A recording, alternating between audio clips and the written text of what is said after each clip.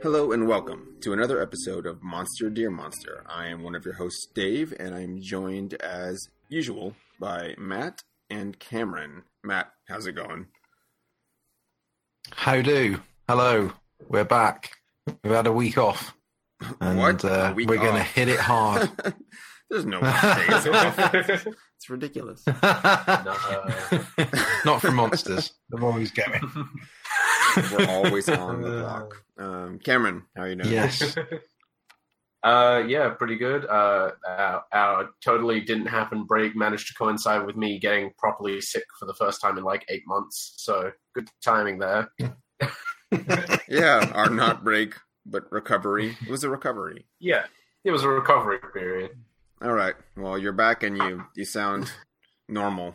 Not Yeah, I lost my really sexy gravelly voice, unfortunately. I had that going for a few days. Just bring it back. Monster, dear monster. Welcome to Monster, dear monster. You should have just kept it going. Just don't tell anyone that it's not truly gone. It just won't go. Just can't shake this sexy cold.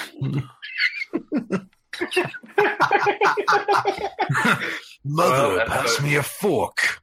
I was going to say, episode title can be just This Sexy Cold, but... Sexy cold. That's your wrestler name, isn't it? Metal Gear. Oh, yeah. Metal Gear. Metal Gear? Oh, my God.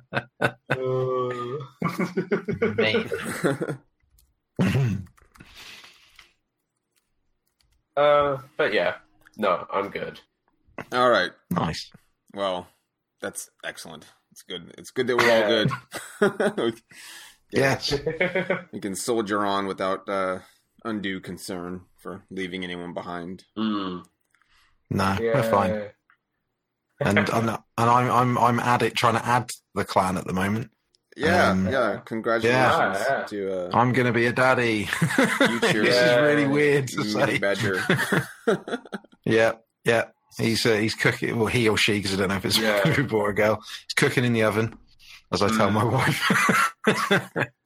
Yeah. Yeah, I don't know if So, you use it like that, but So Yeah. I know I made a different version of this joke with you already, but what letter are we going to roll on for what kind of yokai it is? Well, that's a good question. We'll find out in September. What if it's a calf that can talk and predicts the future? That would be amazing. Fingers crossed. 30 days. 30 days. I need more milk. Oh, God.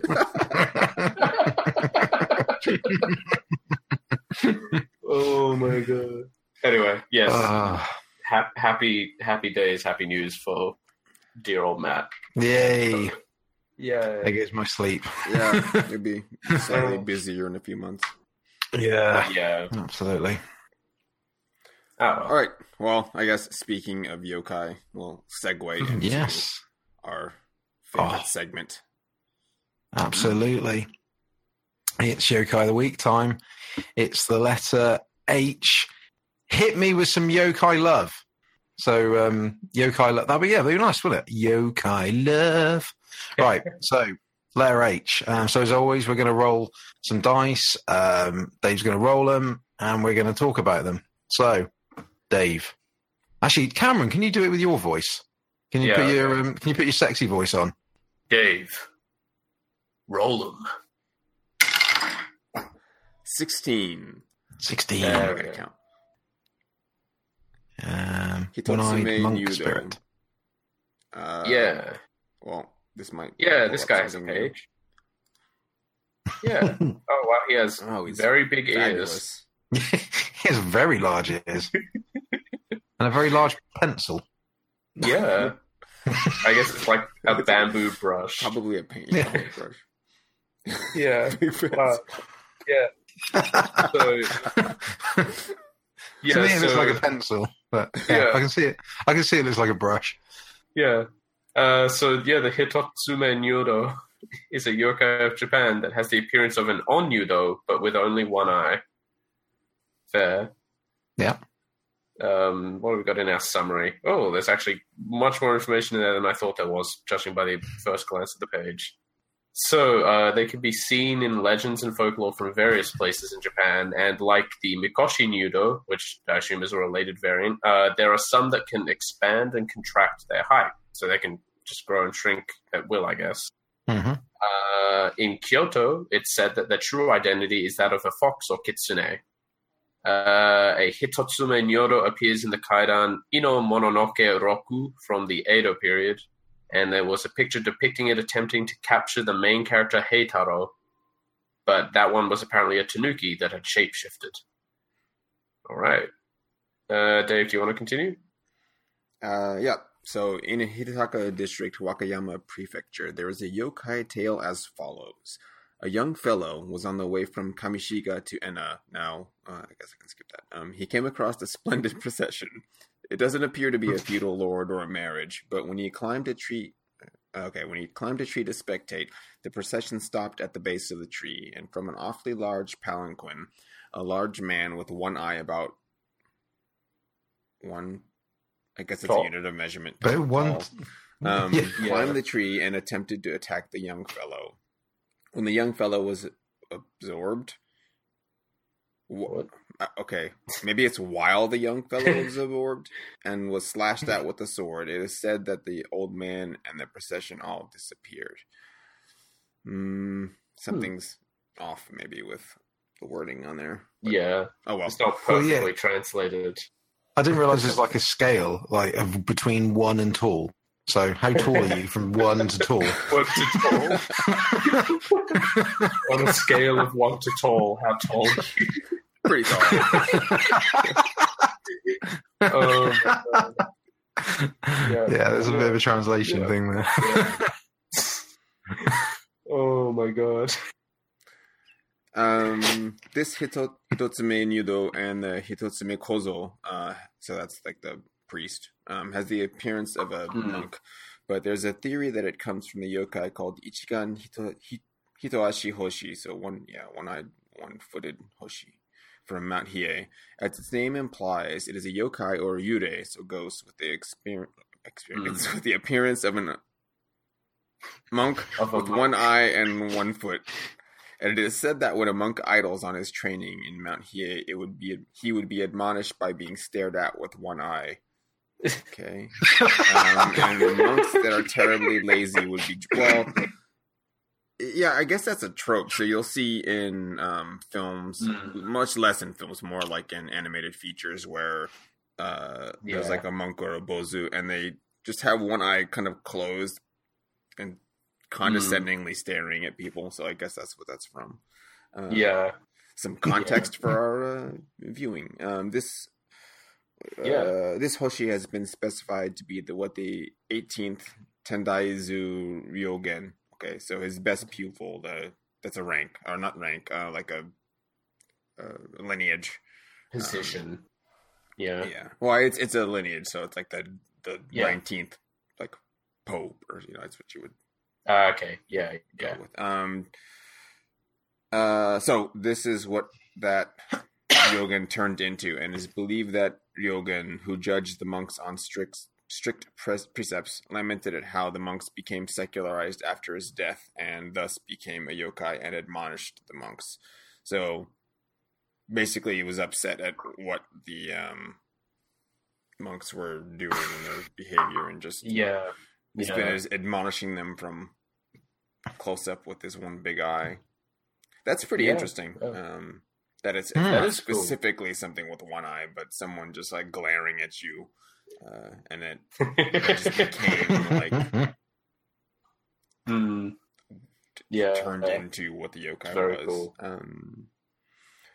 I like the pic. So there's we'll have to include these in the notes. But the first picture with him holding the brush has his eye in a traditional horizontal orientation. Yeah. But then the spookier version has it in a vertical orientation for the eyelid, so it would close from like side to side and not up and down. And then the mouth is sort of like a lion, cat-like. Yeah. That one is specifically the one that climbed the tree to try and attack the young man in the procession, I believe. Which is super weird. Oh no, that's it. Sorry, that's the one attempted to capture. That's the one attempted to capture Heitaro, the hero. Yeah. That makes more sense because he's. So that one is actually a Tanuki pretending to be Hitotsume Nyoro. Yeah, which would lend more to the features it has, more mammalian features and not person. Yeah. Huh. Well, that's cool. Yeah. So I guess that's the Hitotsume Nyudo. Yeah. Yes. Yeah. That was Yokai of the Week. Bong, bong. Bong, bong. Oh, good old orchestra. We're getting together here. Yeah. Yeah. I'm multi-skilled. All right. So that brings us around to what we're actually covering for today. We're back on our Lovecraft. Sounded better in my head. All aboard.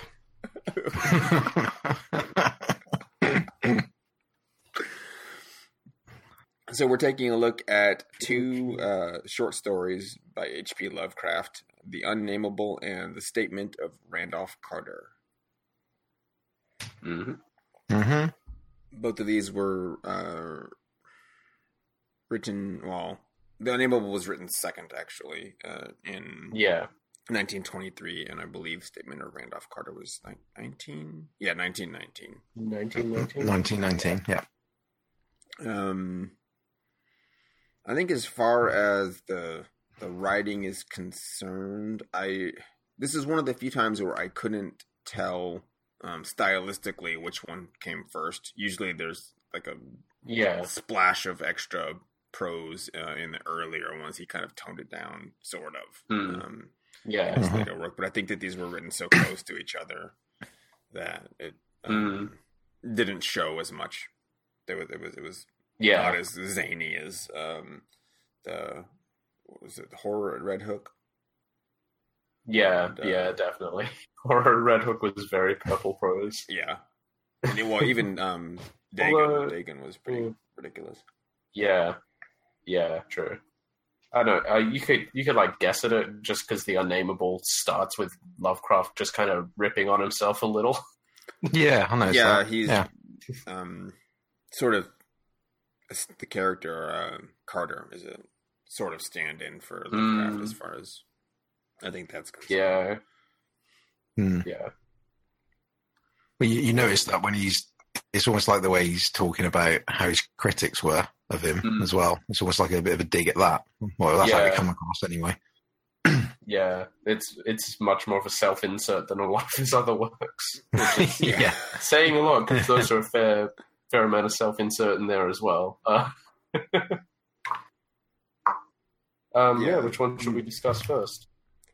Well, we'll go with The Unnameable first, even though it was written second. It feels more like I guess as the stories are concerned, they're not as intertwined as the films.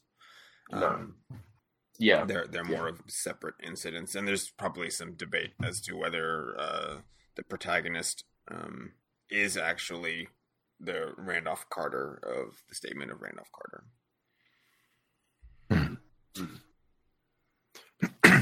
So The Unnameable, it's undescribable. We can't actually talk about it. No, it's beyond comprehension. The end. I don't know. I just utterly forgot anything I learned. It was too spooky. Basically, it's just the narrator, in this case, someone called Carter, who is a weird fiction writer and definitely not Lovecraft's self-insert OC. Not it's not him. No, he's just hanging out in a cemetery with his buddy, like you do on a weekend. I guess. Just chilling. Yeah. Yeah. Out in Arkham, Massachusetts, of course, where everything weird happens, I guess.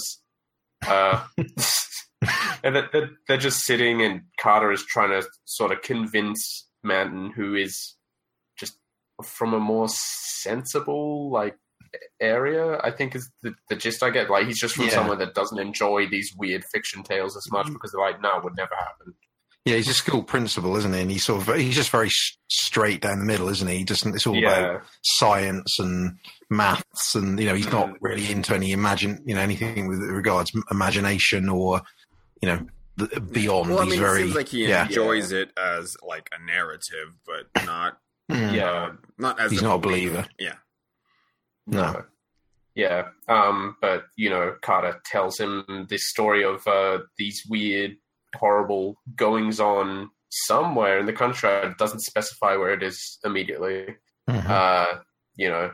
There's this haunted house where, this single man with no family lived here, and he always kept the attic locked. And, once when he was older, people would hear screams and yells from the house. And one day the postman saw something awful. He saw that old man running after some weird, unnameable thing in the fields. And, it was awful and terrible. Good description. Yeah. The sort of the creepy focus on this, because in this story point, there's meant to be because they're sitting out in this little mini graveyard out the back of this house. They start with discussing this headstone that has no inscriptions at all, and Carter mentions that out the back of the house that he had heard talk of, there was also a headstone with no inscription on it. After the man's wife died, he put an additional headstone next to hers for some apparent reason. Ooh, spooky. They get deeper into stories, like after the old man dies, no one dared to touch the door into the attic and just kind of hoped that nothing would happen until it broke out and killed everyone in the local parsonage, apparently. So there are some creepy goings on, can't be confirmed. You've got to track all these tales down yourself. And for some reason,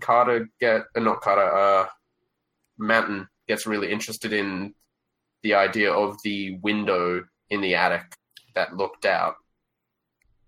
Yeah? He believes in, science and everything, but there's, I guess, they sort of describe it a little bit better in the film when they're discussing this portion. But the idea that radiation can inscribe like images on glass or a wall, so some like you get from like the shadows from the atomic bomb. Yeah. So that sort of idea. He's a believer in that, and part of the story was there is an image of something, the unnameable thing, etched on the glass because it had been staring out the attic window for so very long. Because this is like set 100 years after Cotton Mather's died. Mm. Yeah. So his friend is interested in that part of it. He's like, has anyone, investigated? Yeah, he wants to go and he wants to check out the window. And Carter says, well, it wouldn't do any good. I went and checked the place out, and there was some bones up in the attic, but all the glass from the window was gone. I put the bones and I buried them out in that unmarked grave because it's just kind of rude to leave them lying around even if it's an abandoned house. And he went, oh, but where is it? Maybe I can still check. It's like, well, you could see it until the sun went down. Because, of course, they're out the back of the very same house. Of course they are. Oh, terrifying. At which point, in the darkness, they sense like a bat or something fly past. Then the attic window bursts open, and this nameless, unknowable thing attacks the both of them. It's described as having like split hooves and horns and everything. This is what information. I think this is conveyed well because the idea is it's dark and you can only hear, and we get a good description of things that that Carter can hear happening. And then your initial description of the monster is when they both wake up in hospital and they're comparing each other's injuries, basically. It's like, you've got like antler wounds, and you've got a bruise the shape of a cleft hoof, and all these various like paw marks and scratches and everything. But Manton saw it, the unnameable, the thing he could never believe in. And there's quite a good little passage up in the Wikipedia, which is it was everywhere, a gelatin, a slime, yet it had shapes, 1,000 shapes of horror beyond all memory. There were eyes and a blemish. It was the pit, the maelstrom, the ultimate abomination.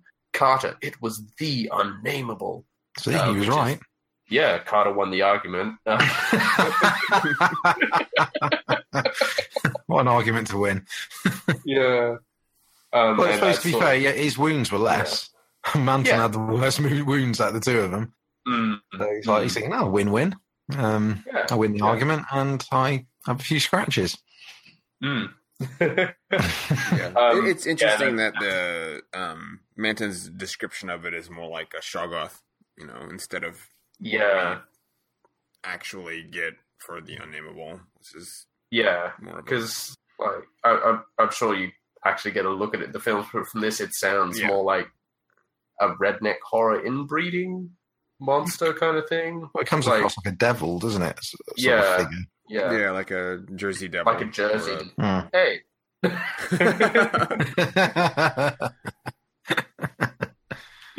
Wings, hooves, horns, weird grabby hands. Seems to fit. Yeah. Jersey devil. Although you're in Massachusetts, I guess. So. And it has maybe 2 hooves and not just one. But yeah. So how does that compare to sort of the filmic version of this short story? As with the statement of Randolph Carter, the content of the story fits into like 5 minutes of an hour and a half long film. And they basically had to stretch and add in other characters, other plot points that didn't need to happen. But the creature they went with was this idea of the horned and hoofed anthropomorphized figure. There's no spooky slime.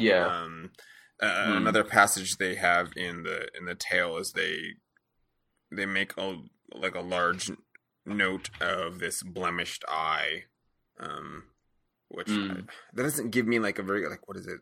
Blemished eye. So is there like a birthmark? Is that like a bruise? What does that mean? There must be some other vague, like just like meaning to blemish. That we're not. That doesn't.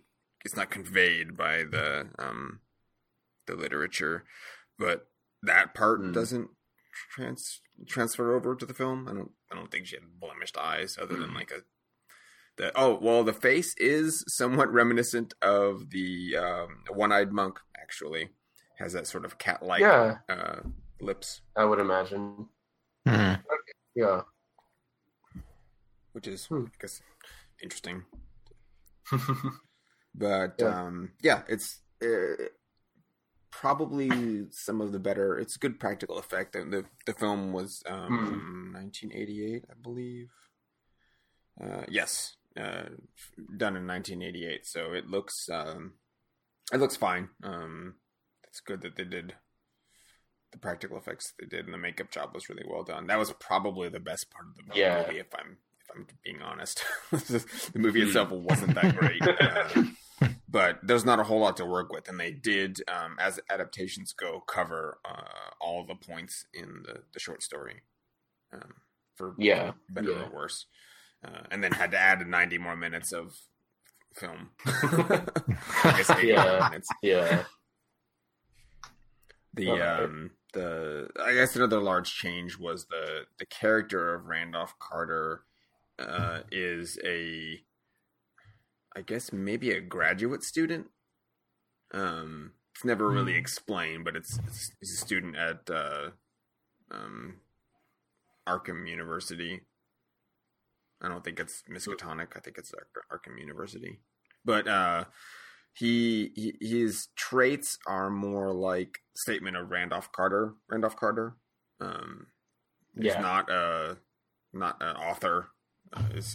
Well, I guess I think he does talk about him writings and stuff, but I think that's just in his spare time, and his student is the full-time thing. And as often with these 80s films and movies later, these characters are clearly not like college or university age. They're like way older. You're just looking at them going like, okay. And it's I don't know. I liked the choice in the novels. It's a decided choice that Lovecraft goes through, and it's all of his characters are men from academia, and they're older generally. Like the friend is a principal, where in this it's I'm gonna say I think you just called him Howard. So they're not shy in their nods to the source material, but his friend is like a freshman in college or at the university, and so they added a second character, Joel, and or I guess Howard maybe is the added character, but basically Carter is telling these stories to his two buddies while they're chilling in the cemetery, and in this Carter is far more like academically bent. Like he likes the lore and the research and folklore, but he doesn't want anything to do with actual like encounters with something that could be supernatural. The whole time he's just like, yeah, I'm not going to explore that. I like the idea of it, but I'll write about it, and that's about as close as I want to get to anything like that. And of course, his friend Howard is in agreement. The house does look spooky. Joel, however, is like, I want to go see the window. I want to go see it. Let's all go. And so he leaves to go explore the house by himself, and the other guys just go back to the dorm. Which was like, I was like, okay. And I don't know, I wouldn't call it best part, but 24 hours passes. It goes to the next day, and we kind of see what goes on with Joel in the house. But his two friends just like let him go by himself, and then don't bat an eye when he doesn't come back. It's like the next day, and I think it was a weekend, and so Carter the whole time, because he's just blasé. He's like, oh no, he must have just gone home for the weekend. He was just waiting there to scare us. We didn't show up, so he just went home. And we'll see him on Monday. When he'll be back at the dorms. You'll see. Of course, he doesn't come back, and there's a whole like side plot with two freshman girls who meet up with these two dudes from a fraternity, and they all decide to go to the house to explore it under it's not really a ruse. I don't know what you want to call it.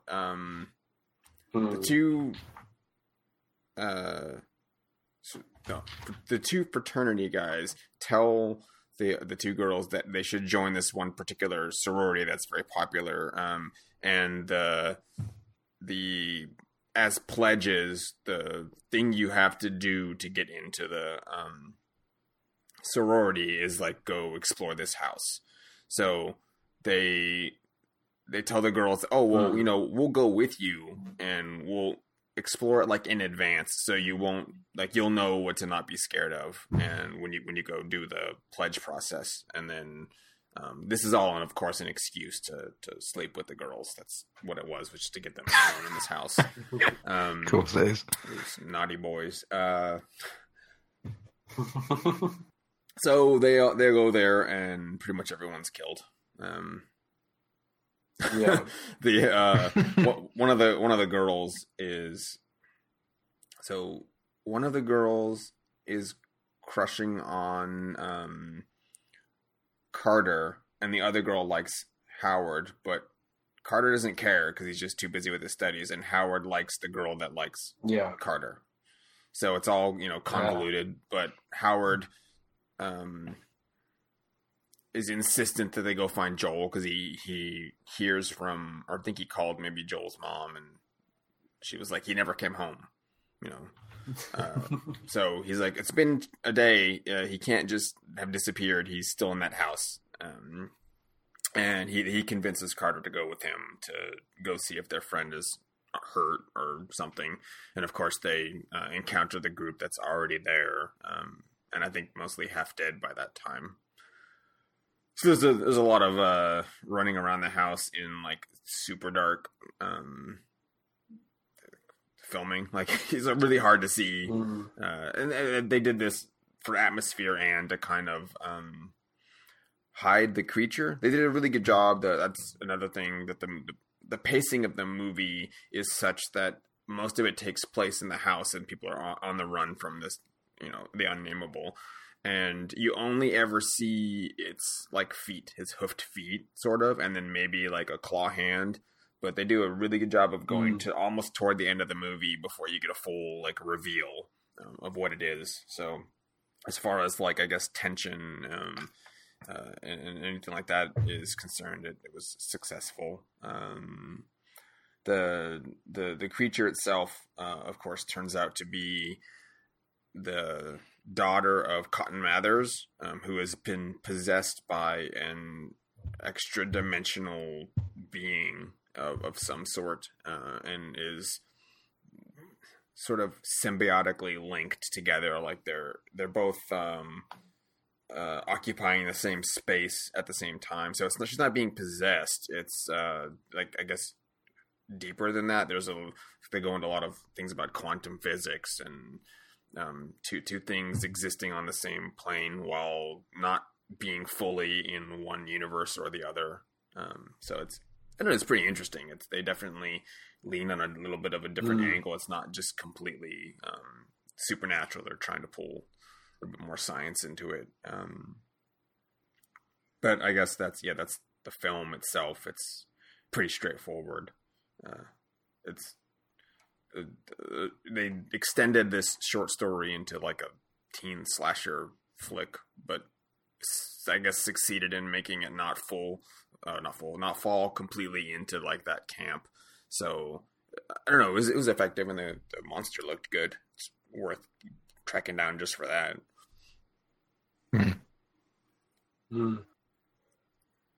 Yeah. Okay. So I think, there's not a whole lot. There's no other like specific lore that's at least brought up in the first film. So let's take a look at the statement of Randolph Carter. Yes. Who wants to take this one then? I kind of took the last one. I'll give it a go. So this one was written, like I said, a few years before, wasn't it? The other one. This one sort of revolves around the character of Randolph Carter, and it's basically him telling, well, it's a testimony, I'm presuming to a court of some sort, because basically his colleague, Harley Warren, has disappeared. And so it's purely from his first-person perspective, excuse me, where basically his relationship with Harley Warren is, well, he mentions that they've been friends for about 5 years, and they basically share research. Well, it's more in the favour of Harley, but they share research together. But he's actually quite intimidated by Harley as well. He he alludes to intimidation and, almost fearful of him. And basically, it revolves around where they've been to a swamp land. Is it the Big Cypress Swamp? I think that's what it's called. Yeah, Big Cypress Swamp, where in essence they basically go exploring. Randolph makes a point about Harley, where he's a collector of strange books, mostly in Arabic, and he talks about this. He's got this main particular book in his pocket, but he's never revealed what it is.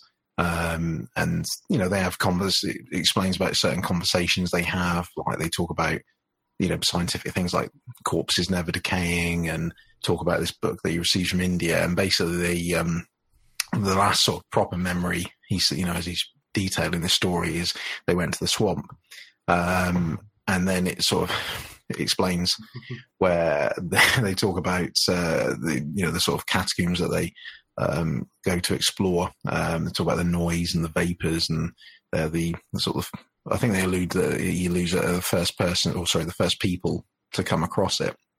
And they basically move this slab. I forget what it gets referred to as, but I'll say slab. And these noxious gases emanate from it. And basically Harley tells Randolph to, look, this is for big boys, okay? You've got a fear, you've got a fearful disposition. Look, I'm not trying to insult you, but basically, you go back to the surface. I'll go down and explore. We're all good. This is the best thing to happen. And he basically goes down into the crypt. X amount of time, I think it's about 15 minutes goes by. And I think they're in communication. They say it gets referred to like a telephone, but is it literally a telephone, or is it it's a telephone some sort of... Yeah, they Yeah. They've just portabilized. I don't know what you want to go. They have a receiver and one, two cans and a string. They're just doing a regular telephone. They're just not between two houses or a business or whatever. It's just by itself. Yeah. And then that's when Harley starts saying that, starts freaking out basically down there, sort of saying that there's something monstrous down here. It can't be described. And literally doesn't really describe anything about it particularly, but he basically starts telling Carter, look, you need to leave, for your sake, don't worry about me. You got to leave. And obviously Randolph is, thinking, well, no, I want to sort of stay, try and help you, but, I want to stay. He basically puts back the slab, or that's what Harley is basically telling him to do. Put it back, seal it off, go. And then Randolph hears like a huge shriek from down there. And it then sort of alludes to, sort of coming to the end of it, that that was the last he saw of Harley, and he talks about this is the last sort of few sections of it talk about this sort of mysterious voice that sort of basically hears on the telephone, which obviously isn't Harley anymore, which basically says, "You fool, Warren is dead."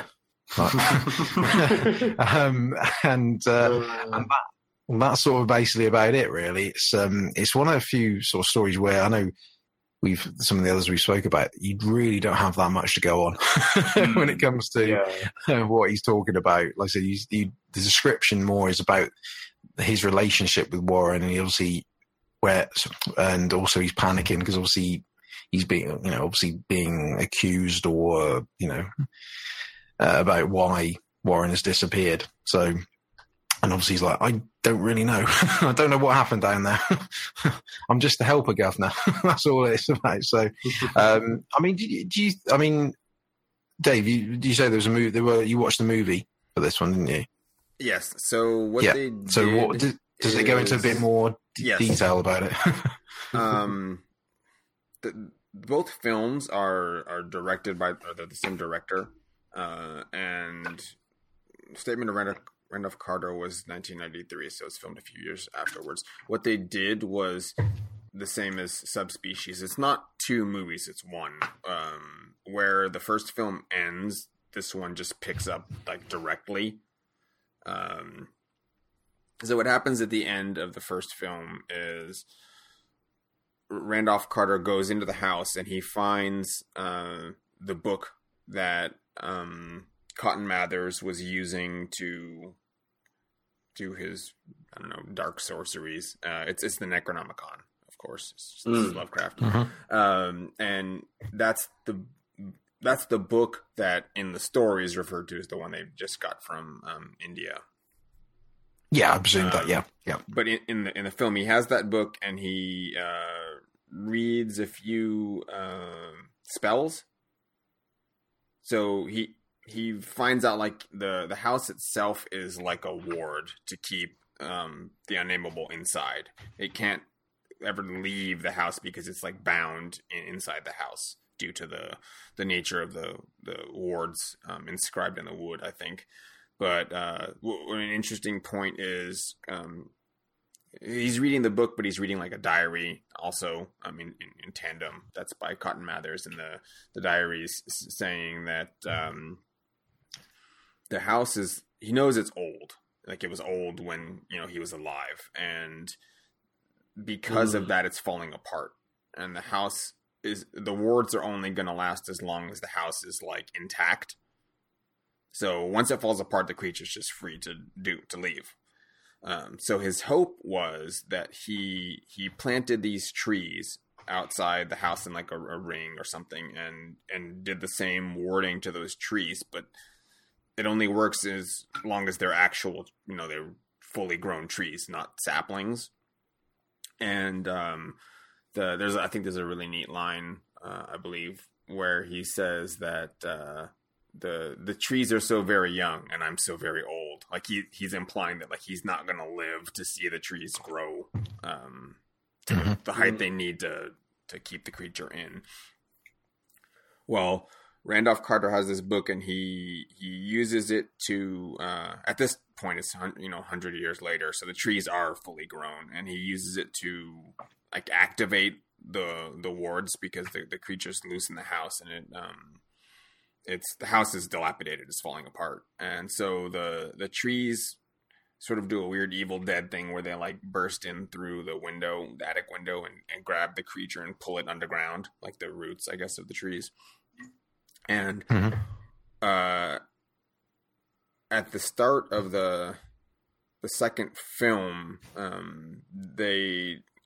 Howard and Randolph Carter decide that the creature isn't like probably stopped forever. They want to document it and then destroy it somehow. So that's where they enlist the help of a professor, and that's Professor Warren. So it's not just a regular occultist. It's not his friend. It's like an actual professor at the university. I think it's one that Carter is like studying under or is affiliated with due to his folklore studies. But they enlist his help, and that is... Yeah, John Rhys Davies plays Professor Warren, so that was a nice turn there. Yeah, to see him so young.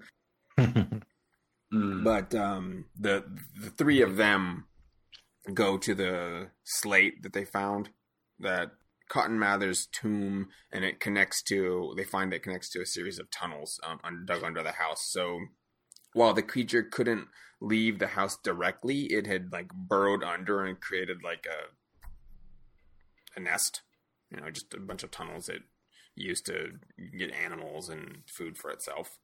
But that they go through the tomb, or I guess a crypt entrance, down into the tunnels, and this sort of plays off the telephone line. But both films are set in at the time, contemporary, like modern day. And instead of a phone wire, they have like a little intercom thing. I don't even know how it was. It's like they're saying radio waves won't go underground. Well, here's this intercom. It's the same thing, dude. It's not like a different... you're still using the same. It's not connected by a line. It's going to do the same thing. But anyway, Howard is the... nominated to stay behind guy, so he just chills on the surface with a little handheld intercom. It's not even a radio. It's like what you would use to buzz someone in an office, like a little square box with a button on it. It was pretty funny. While Randolph Carter and Professor Warren go down into the tunnels, they find like this sort of slab with ancient writings on it, and they think initially that it's Cotton Mather's had written it, but it's too old, so it's like a buried. Of course, Professor Warren is like, this is not just simple Arabic. This is the word. This is the writing of Rillier, So they're doing the whole Cthulhu Fhtagn shtick. Yeah. Yeah. And they continue on in the tunnels and find out that the creature is like bound into a sort of cage of roots, like it's tied to the wall. And so they, of course, want to take pictures and get proof that something supernatural does in fact exist. And then Professor Warren has like this super bright idea. Once they realize that the scripts that they see on the tablet aren't, it's not like a regular spell. They can tell that it's mathematical, and they're like, "This is quantum physics," of course, just randomly. He knows that. Like, okay, but so he surmises that the creature and the woman at this point are two separate things, like, or they can be separated, and he's like, it's a demonic like symbiote, so it can be like scared away if it thinks the host is dying, like it'll have to go somewhere else. And he's like, and what better way to do that than I have this handy insulin shot here, and I'll give it an insulin shot. It'll think its body's shutting down, and it'll leave, and then I have a little candy bar that I'll feed to the host to get her over the insulin shock. Of course, this works, and the creature like turns into energy and shoots into the wall, and we're left with a unclothed young lady tied up in the roots. And they free her, and then realize that the creature didn't just go back to its dimension. It's still hunting for this body that it already had. And it comes back, and poor Professor Warren meets his end here, as he does in the short story. So they're faithful to that point. Randolph Carter and the freed daughter of Cotton Mathers, they flee, and they find out that the creature's just perpetually after them. So in the end, there's a big showdown in the library. Where they've gone to try to find other books that can successfully banish the creature, but they don't find what they're looking for, and the monster tracks them down and tries to like recombine with the girl. At which point they use that like weird blue electricity like you'd see in like Star Wars, or I don't know, anything rotoscoped. It's a cool effect. It's like super static electricity connecting the two, and it's trying to phase back in with the girl, but Randolph Carter grabs this chair and shoves it into the beams, like the electrical beams, and so instead the creature fuses with the chair. It's like goofy, but it makes a really cool set piece because he has this chair that has like the aspects of the unnameable. It's like if someone had carved a spooky chair. But it turns out that the woman and the creature had been fused together for so long that they were not really two separate things. And so as the creature dies, because it's become part of an inanimate object, the girl swiftly like degrades to her actual age. So she basically just turns into a skeleton in Randolph Carter's arms. And the movie ends there. He chops up the chair and uses it for firewood. And we get this really cool closing shot of the top of the back of the chair has like the creature's face in it, and it's just kind of sitting in the fireplace, and the camera, pans in and lingers on there as the credits roll. So it's interesting. Definitely. Sounds it. Yeah. So we get an extra dimensional spooky goat lady. That's our unnameable. Quite nameable, I think. Yeah. What's this coming in from the left? It's Randolph Carter with a wooden chair. Yeah, it was just like, okay, well, it worked. Yeah. No, I've never heard of dealing with a monster like that. That's actually quite interesting. Yeah. The lady that portrayed the Unnameable in the first film, I think did a better job of seeming like bestial and spooky, like just really interesting body movements. The body language was good. The Julie Strain is who portrayed the Unnameable in the second film, and she's like more physically imposing. She's like 6'1", so she's a large woman. Wow, that's tall. And was using her like size as the intimidation factor versus, I think maybe her acting wasn't quite as great.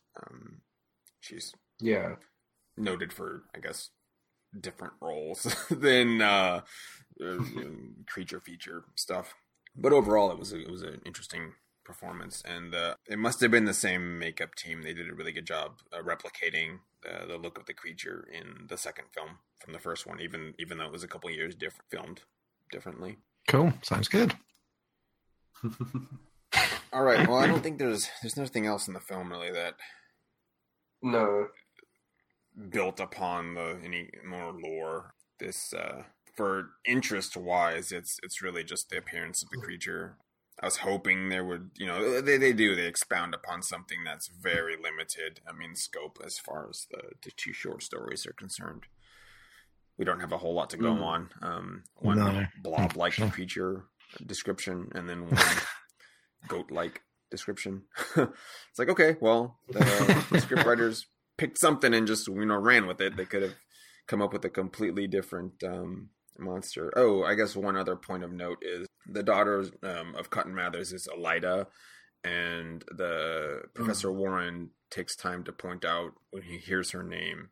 He's like, "Oh, that's appropriate. It's Greek for winged woman." So they, assuming that's the correct translation, that was an interesting little nod, I guess. Although that begs the thing to do, like, was she named after, like, was she turned into the monster like as a baby? Because I think so. I think that's what the story, the short stories are implying, that she was born that way, or like into the combination, other dimensional creature, and the mother potentially died in childbirth. I don't know. There's a lot of room for reading between the lines because it's so vague when it talks about the history of the house of Cotton Mather's. Yeah, I don't have anything else for the films. They pretty much told themselves, I guess. There's not I covered it without doing like every little plot point. Yeah. Okay. All right, folks. Well, that was the Unnameable. You can always stay tuned for more Lovecraft goodness, because we'll return to mine some more spooky deaths, the eldritch horrors, and uncover these cyclopean truths. Okay, so I guess we'll wrap it up with some bit of an admin. I got nothing else. It's not that. No, I mean, they're good stories for what they are. They're just there's not a lot, not much to go on. There. No, but we've tried. It's no, they're worth a read, definitely. They're definitely good. They're actually, but yeah, like you said, it's difficult to. You haven't got really much to quantify, really. Yeah. So, well, we gave it the old Arkham try. Yeah. Matt, where can one find you upon the interwebs? One can find me on twitter.com, and you can find me at NinjaBadger7, the number 7. Come and talk. How about you, Cameron? You can also find me on Twitter. I'm at Knight_Twitten. That's Knight without a K. Yeah, come chat. I love to talk to people. On the internet, not in person. Don't come to my house. Don't come for a visit. No. You don't want to share your chili that you made earlier. It was delicious. Exactly. That's why people make them round. It's a problem. Anyway, and Dave, how about yourself? You can find me on Twitter at Sentient_plus. It'll be in the notes, as usual. And I think that wraps us up, and we'll be back next week. Yeah. Same bat time, same bat channel. It'll be a mystery. I don't know what we're covering next week. We'll find out. We'll figure it out. We don't know. We'll decide the day before. Spin the wheel. Hey, of fate. The wheel of fish. Fish. You could watch Shape of Water.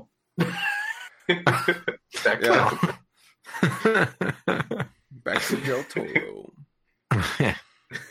All right. I think that's us signing off. Bye-bye, y'all. Yeah.